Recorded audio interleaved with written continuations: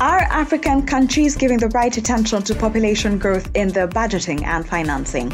Good morning, Africa. Welcome aboard your pulse on everything business in Africa. I am Ruth Adong. For more, follow us on Twitter at The K Financial, and you can find me at Ruth Adong. Africa's population is expected to rise to at least 2.4 billion people by 2050, with some of the countries doubling or even tripling their numbers, making Africa the region with the largest population growth. Development plans across African governments should ideally entail the improvement in people's lives of living, that is, their incomes, health, education, and general well-being, and yet the reality is far from it. Dr. Moses Muwonge, director of SAMASHA, expounds on this. Population issues sometimes are not understood in the sense of development. They are understood in the sense of politics. So some politicians think that the bigger the population, the more the votes.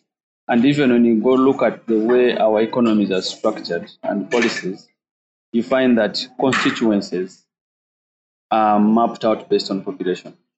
So if they want more constituencies, they need more children. So that's the downside of making decisions based on political opportunism. The other side is the economic, socio-economic growth aspect, which says that, for instance, when you look at most of the African countries, the dependency ratios are so high.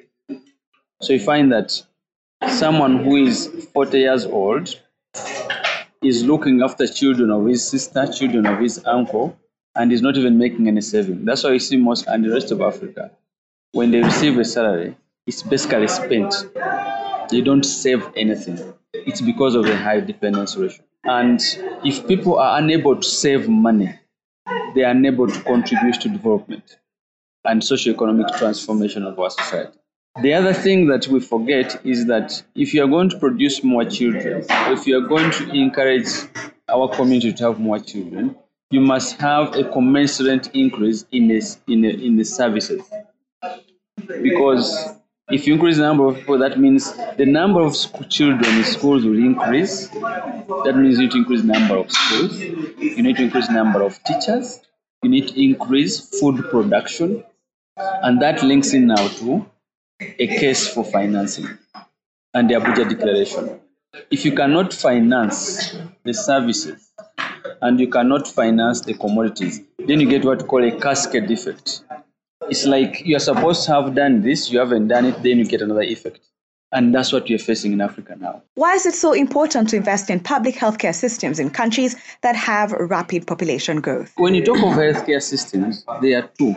There's what we call the commercial sector and the public sector. So when the government is investing resources, it is investing in the public sector. The problem we are having is that because of less investment in the public sector system, which ideally is supposed to take care of the poor people, and then the commercial sector takes care of those who are willing to pay, we end up having the poor people going to public sector, they find no services, and they go to commercial sector and increase what we call out-of-pocket expenditure, which drives them deeper into poverty. Because when someone falls sick, they end up selling a cow, they end up selling a plot of land to be able to take care of their health. But what they sell, they don't have capacity to replace it.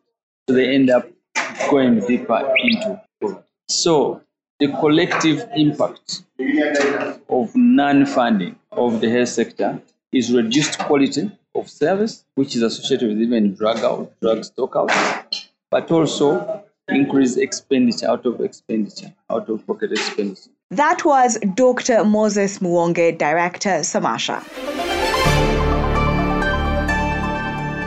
Now, a look at the other stories making it into the podcast. Bank of Tanzania will maintain an accommodative monetary policy stance in November and December 2021 to facilitate the recovery of the economy. The economy grew by 4.7% in the first quarter 2021, with government aiming for full-year GDP growth of 5% in 2021 and 5.2% in 2022. Staying with Tanzania, Tanzania's forex reserves surged to an all-time high of $6.7 billion at the end of September 2021 from $4.9 billion a year ago, covering about 7 months of imports, which is well above the Bank of Tanzania's benchmark of at least 4 months.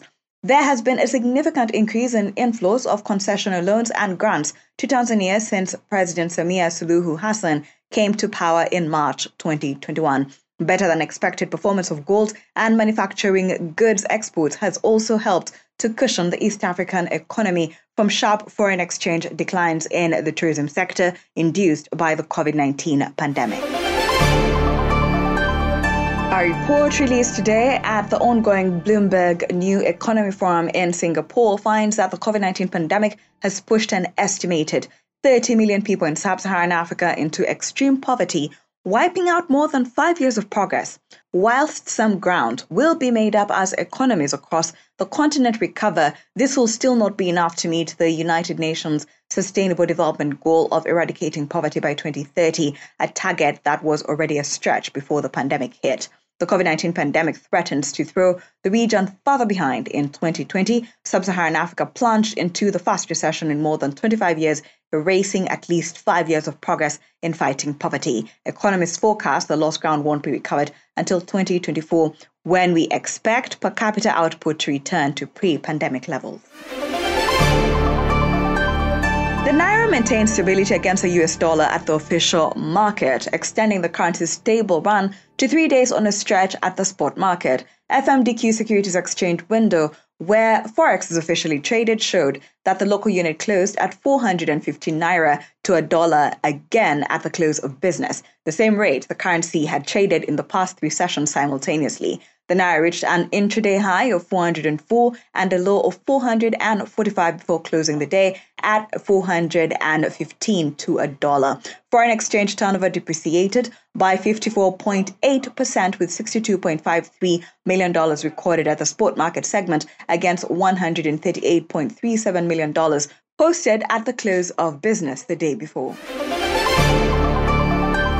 And at the Nairobi Securities Exchange, a total of 16,502,200 shares in 1,065 deals, corresponding to a market value of Kenya shillings 701,323,091 shillings were traded. Compared with the previous trading day, today's data showed a 399% improvement in volume, 950% improvement in turnover, and 6% improvement in deals. The current market capitalization of the Nairobi Securities Exchange is at 2.58 trillion Kenya shillings.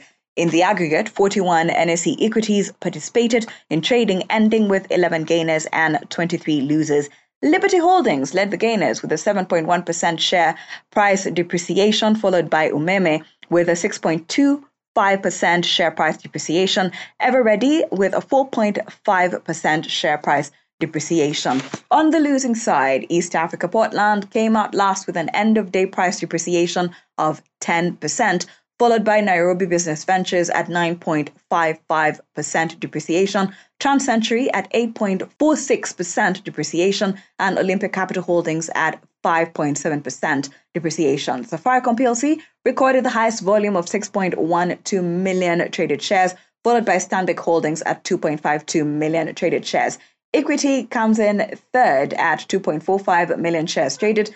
The Dar es Salaam Stock Exchange recorded a turnover of 110.9 million Tanzanian shillings from 169,607 shares traded in 53 deals, and 5.8 billion Tanzanian shillings from bonds traded in 5 deals. In the normal bond, CRB traded 104,184 shares, traded at a price of 245 Tanzanian shillings per share in 7 deals. DCB Counter had 17,215 shares traded at 190 Tanzanian shillings per share in 5 deals. Jatu Counter had 4,070 shares traded at a price of 450 Tanzanian shilling per share in 17 deals. NMB, 37,030 shares traded at 2,020 Tanzanian shillings per share in 13 deals. On the government bonds board, a 10-year bond with a coupon rate of 11.44% and a face value of 5 billion was traded at 109% in one deal, while the 15-year bond with a coupon rate of 13.5% and a face value of 0.1 billion was traded at 104.7% in a deal. The market also traded 20-year bond with a coupon rate of 15.45% and a face value of 0.07 billion Tanzanian shillings at prices of 108.6% and 111.41% in two deals, while the 25-year bond with a coupon rate of 19.5% and a face value of 0.01 billion Tanzanian shillings was traded at 106% in a deal. Thank you for always waking up with us. Good Morning Africa is a product of the K Financial. And if you have any suggestions or you just want to check out more stories, visit our website. That is thekfinancial.com. And don't forget to subscribe. You can also find us on all social media platforms at the K Financial. And you can find me on Twitter @WithADong.